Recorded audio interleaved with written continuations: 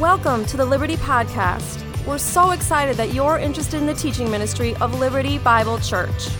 We're a multi-site church that exists to share the love of Christ across Northwest Indiana. If you're looking for a church home, please check us out at our website, findliberty.net.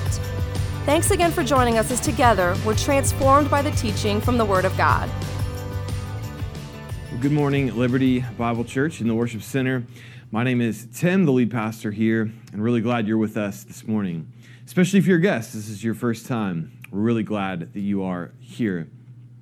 If you're wondering, hey, why are we doing video in preaching instead of live and in person? Well, a couple things as a reminder before we jump in. One, here in my first few weeks as pastor, I wanted to make sure that I was able to speak to both Worship Center and Sacred Ground for you to get to know me a little bit and to hear from me.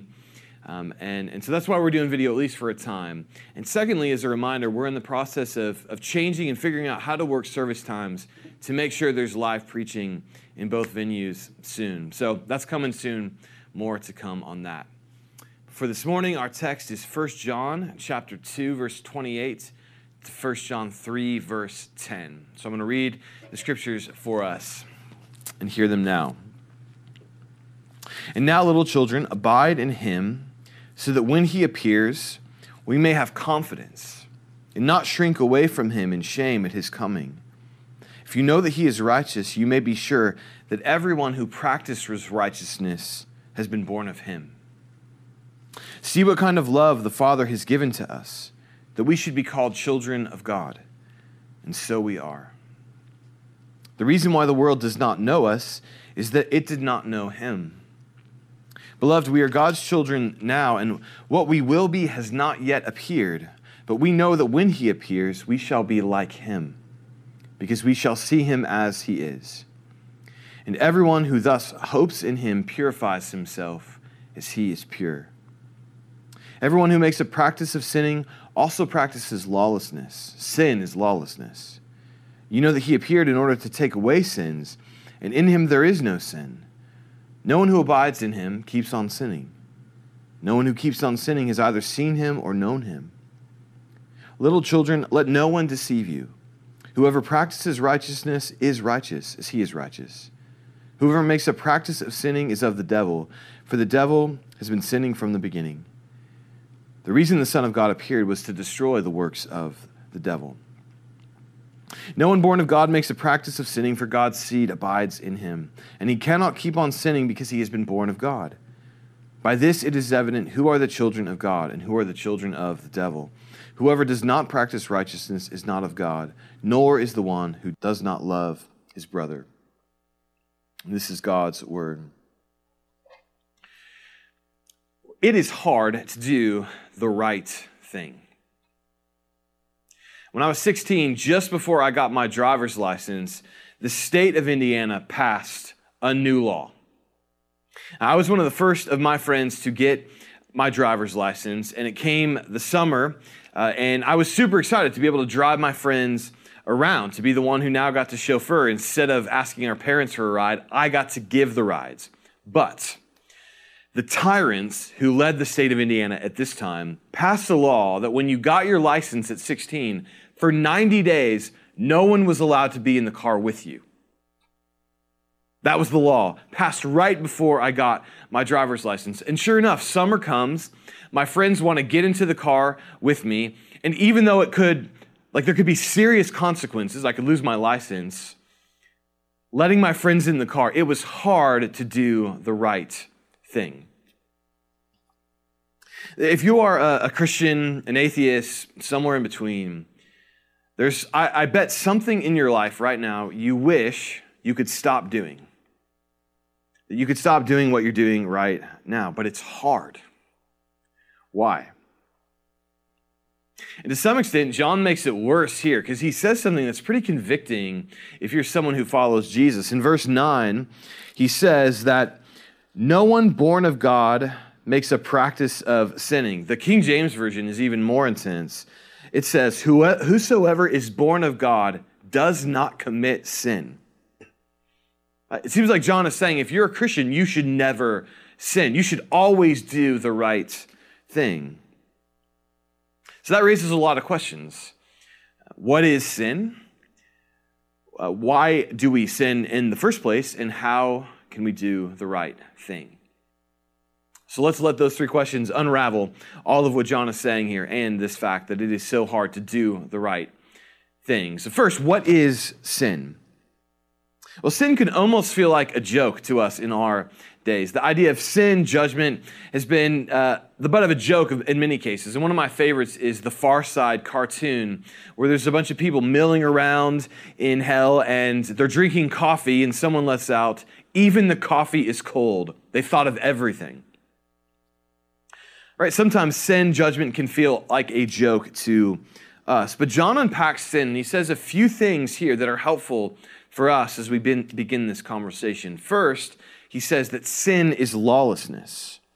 Verse 4, everyone who makes a practice of sinning practices lawlessness. Sin is lawlessness. And what that's saying is there are boundaries in the universe, fences God has set up. And sin is when we cross those boundaries. We work against the laws he's put in place. We rebel against God. So sin is lawlessness. Sin is rebellion. This raises the question, why? Why are we rebelling? The second thing John says about sin is that it is participating in the works of the devil. That sounds intense, I know. Again, verse 8, whoever makes a practice of sinning is of the devil, for the devil has been sinning from the beginning. Now, maybe you hear that and that makes total sense. Maybe you hear that and you think Far Side, this is strange. But let me unpack this with the idea, something called Godwin's Law. Maybe you're familiar with this, but Godwin's Law is this. The longer an online discussion goes, the more likely a Nazi comparison becomes. And with long enough discussions, it is a mathematical certainty. In other words, the longer you argue with someone, eventually someone calls the other person Hitler. That's what happens. And the reason for that is while we may disagree over what is right or wrong in some cases, we all recognize there is some evil in the world that is unique and intense and grotesquely wrong. And what John is saying is sin is participating in the destruction of God's good world. It's participating in the works of the devil. The third thing John says about sin is that it is not loving your brother or sister. Right? Verse 10, whoever does not practice righteousness is not of God, nor is the one who does not love his brother.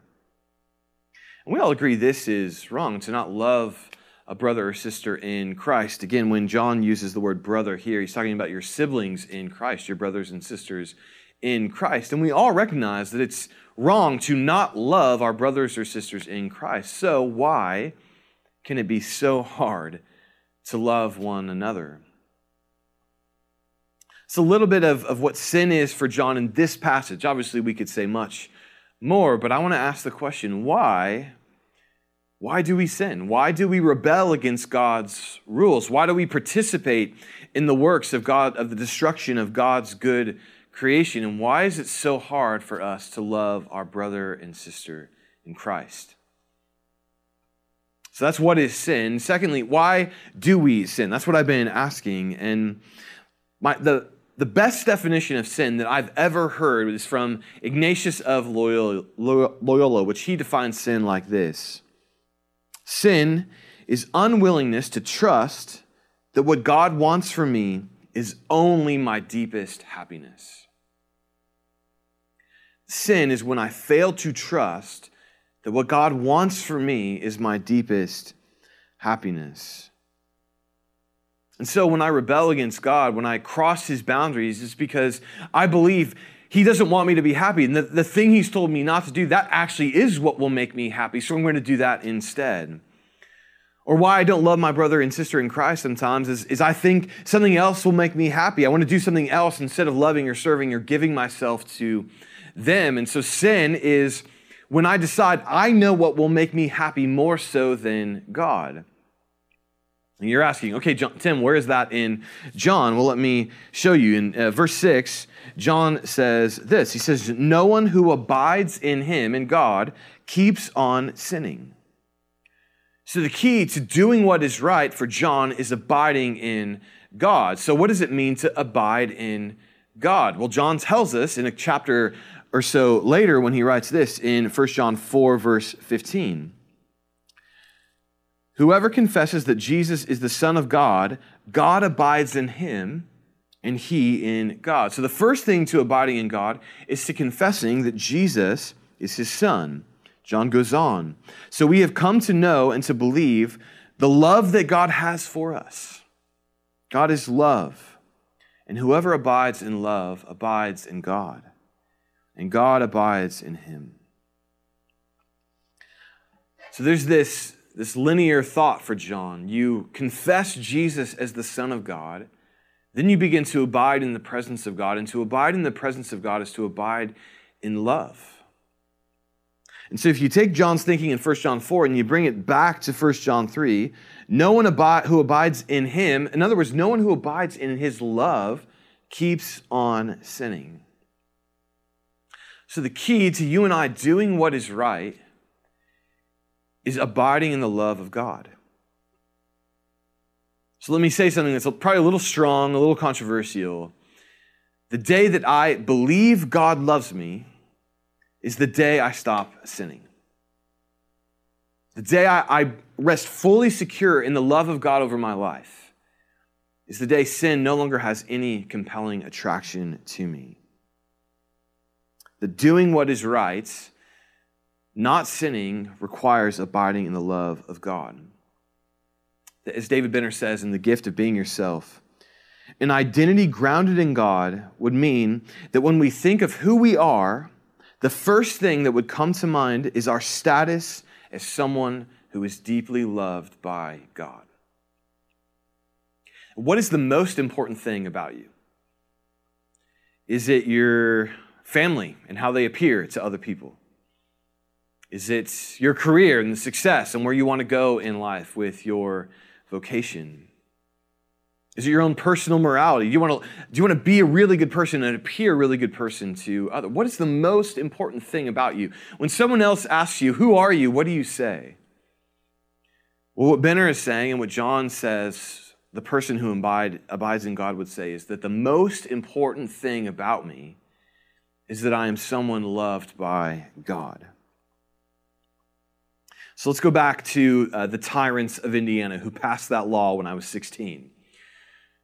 Why it was so hard to look at my friends when they wanted to get into my car and break this new law wasn't because I just couldn't wait 90 days to ride with someone in my car. I'm an introvert. I don't mind riding alone in a car. But what that meant for me, getting my license first, was I got to have the love and acceptance of people wanting to ride somewhere with me, of me being the one driving my friends somewhere. It made girls more likely to talk to me because I could take them on a date and drive them myself, right? There were so many reasons why having a car increased my status and could make me happy. But had I been someone who just truly rested in the love of God, waiting 90 days before people could ride with me would not have been hard. To rest secure in the love of God makes sin non-compelling. That imagine a 24-hour day where you just were convinced the entire day you were loved by God. Let's say someone cut you off in traffic, which in Chicagoland is not just likely, it is a mathematical certainty. Someone cuts you off in traffic. Is your response going to be anger that they've now taken a spot one in front of you, that now they're going to get to their destination slightly faster than, are you going to spend time dwelling on that, or who cares? You are someone loved by God.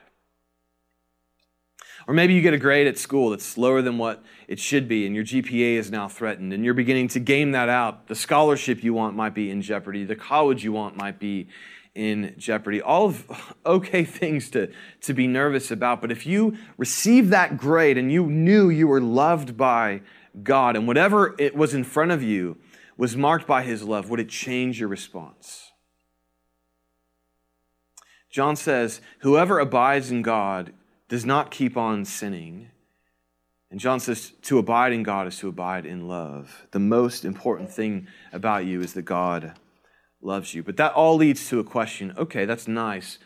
But how does it work? How do we become people who do what is right?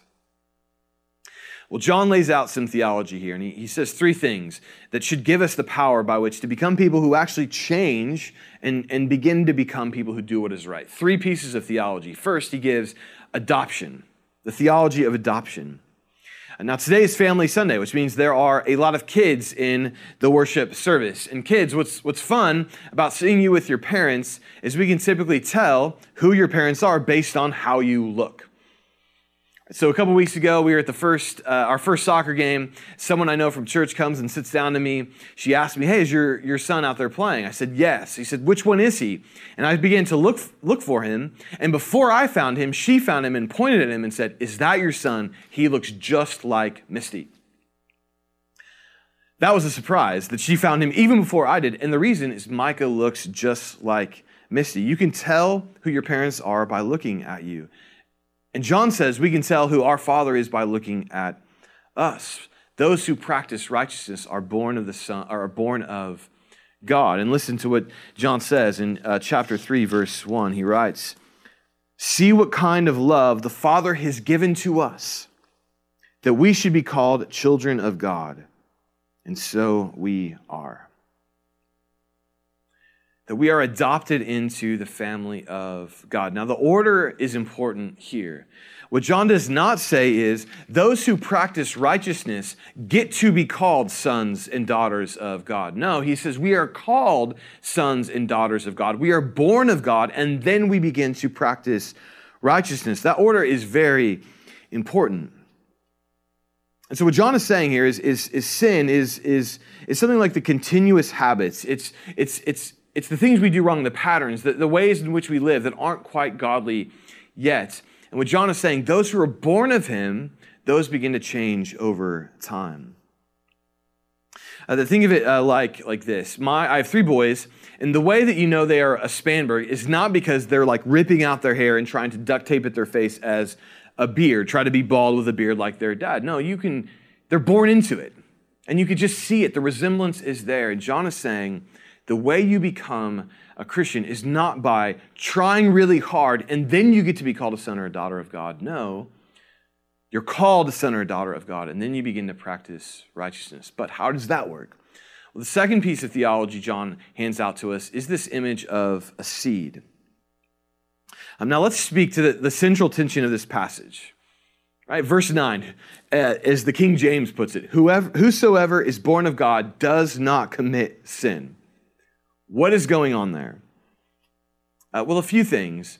First, this is why it's good to read through whole books of the Bible at a time and not just read one verse. Because already earlier in John's book, he's talked about what happens when Christians sin. That's in 1 John 2, verse 1, when he says, "My little children, I'm writing these things to you so that you may not sin. But if anyone does sin, we have an advocate with the Father, Jesus Christ, the righteous." So John's already assumed Christians do sin. So reading the whole book, we're like, okay, we know John is not saying Christians never sin. The second thing that's important is the verbal form here is a continuous aspect, which I just spoke to again. John is not talking about single acts of sin. He's talking about habits and patterns, ways of being in the world that are sinful and lead us always to sin. And what he's saying is, not that all of those things change overnight when we become Christians. Instead, a seed is planted, and the undoing of all those things has already begun, even though they still exist to some extent. So think of it like this. Kids out there, I'm assuming you know what happens when you plant a tree. Right? You take the seed, you dig up some ground, you plant the seed, you cover the ground up, and what happens the next day? Is there a giant tree that comes up overnight after you plant the seed? No, it takes years. A seed is planted, and underneath the ground, there's all kinds of things happening that we don't see. And over time, there will be a tree that grows in its place. And this image of a seed is saying that is how we change as Christians. God's seed is planted in you, which means over time, you will not make a practice of sinning. The patterns, the habits, the ways of being in the world have been changed by you because there's a seed planted in you. And even though that takes time, there are things happening that are doing that in you. So the question isn't Who do you look like the day after you become a Christian? The question is, who do you look 5 years after you become a Christian? Who do you look like 10 years, 20? One of my favorite trips I've ever taken was with two of my boys to Kings Canyon National Park. And at Kings Canyon is a grove of sequoia trees. Some of the largest trees on Earth, some of the oldest organisms we have on Earth. There are sequoia trees in Sequoia and Kings Canyon National Park that were planted before Jesus was born. They're over 2,000 years old. And the thing is, after they were planted, you didn't see anything. And now, 2,000 years later, there are these enormous trees that have withstood fires, have withstood rains and floods, have withstood storms, and are giant living things. So if you're sitting there today thinking, man, I am a Christian and I am still not the person I want to be, well, friends, there is a seed at work. There are roots being planted. There are all kinds of things happening underneath the surface you may not see yet, but there is a tree growing up into you. That what will you look like 50 years from now? What will you look like 2,000 years from now? What will you look like 2 billion years from now? The seed has been planted. And the final piece of theology John gives to us is the future. He says in verse 2, we know that when he appears, we shall be like him. That you and I will be perfect like Jesus, John says to us, when Jesus returns and raises us to new life. So what will we be like? Well, all of 1 John says basically two things. So throughout all of these sermons, we're basically saying two things to you. One, God loves you. And two, you now go and love others. God loves you, so love one another. And so the whole point of the Christian life is to have an ever-deepening experience of the love of God, and then for the people around you to experience the love of God through you because you love them as Christ has loved you. That's the whole point of your Christian life. As David Benner writes, he says, the point of God's love is to remake us into the image of his love. The point of the spiritual journey is not simply to be received back into the welcoming arms of the love of the Father, but to become like the Father. That's what John says. When he appears, we will be like him. And if you're a Christian, that's the whole point of your Christian life, is to ever deepen in your experience of his love for you, and then to love others as God has loved you. So, two thoughts along those lines, and then I'm done. First, it means you and I, when we come to church, we're not coming to church to be a slightly decent person. We're not coming to church to just learn more information about God. We're not coming to church to get a free donut and some coffee. We come to church because we are going to be perfect like Christ one day, which means we don't settle for anything less than that. That keep the return of Christ in mind before you. Not just the prophecies related to that, but what he's going to make you when he returns. And so right now, is it hard for you to be patient? Well, you are loved by a God whose love is unending. It's patient. It's kind. Let him love you, and over time, you will be loved into a patient person. Are you gentle? Is it hard for you to be gentle right now? Do you respond in anger when other people do something you don't like? Well, Jesus in Matthew 11 says, I am gentle and lowly in heart. Come to me and you will find rest for your souls. Let this God love you into being a patient person. Is it hard for you to be generous with your time, serving other people when they make demands or needs on you, or with your finances to give generously to others? Well, Jesus, the person who loves you, God the Father, gave you his own Son. Jesus emptied out his riches to become poor so that you and I might become rich. Let this God love you into being a rich person. What I'm saying is there is a seed planted in you today that is going to make you into the image of Christ. So when you walk into church, don't settle for thinking you can be a slightly nicer person if you're here for a long time. No, God is making you into a spiritual sequoia tree. Let him go to work. Let that seed go to work in you. But secondly, that The other thing I want to say is we come to a church of community of people then who know what we will become.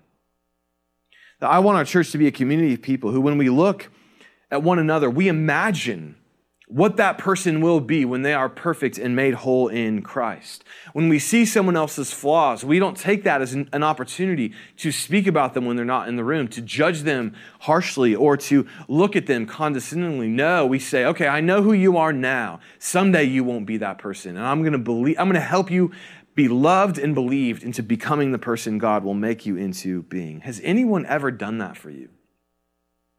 Where you did something just totally ridiculous, totally broken, and rather than that person just pointing their finger at you and speaking all of the bad things that you've done, instead they said to you, I know that's who you are today, but I know that's not who you will be in the future. So I love you anyway. And friends, this is something Jesus did all the time when you read through the Gospels. One of my favorite stories of Jesus is he had two of his disciples come to him and ask him, Jesus, let us sit at your left and your right hand in the kingdom of God. Basically, they were saying, let us be most important. We want to be vice president and secretary of state. Let us be the most important. And this request was just ridiculous. The disciples were off to the side. It was a total power grab, immature. But Jesus asked them a question. He says, okay, are you willing to be baptized with the baptism to which I'm going to be baptized? And what he meant was, I will die. Are you willing to die for the kingdom of God? And these two brothers, totally naive, are like, yeah, man, we're in. Like, we're ready to die. And of course, in a few weeks, when Jesus is crucified at the end of his story, they all abandon him, right? They don't even pray for him when Jesus asks them to pray for him. They fall asleep. Like, these guys are not ready for the baptism, in other words. So this is totally ridiculous. There's no way they're ready for the baptism. And is that what Jesus tells them? Hey, listen, guys, you're about to abandon me. You're not ready for the baptism. You are not in any way, shape, or form ready for to sit at my left or right hand. Is that what Jesus says? No, that's not what he says.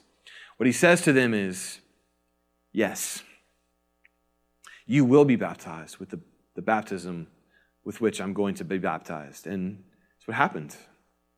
One of those men was named James. He was the first martyr of the early church.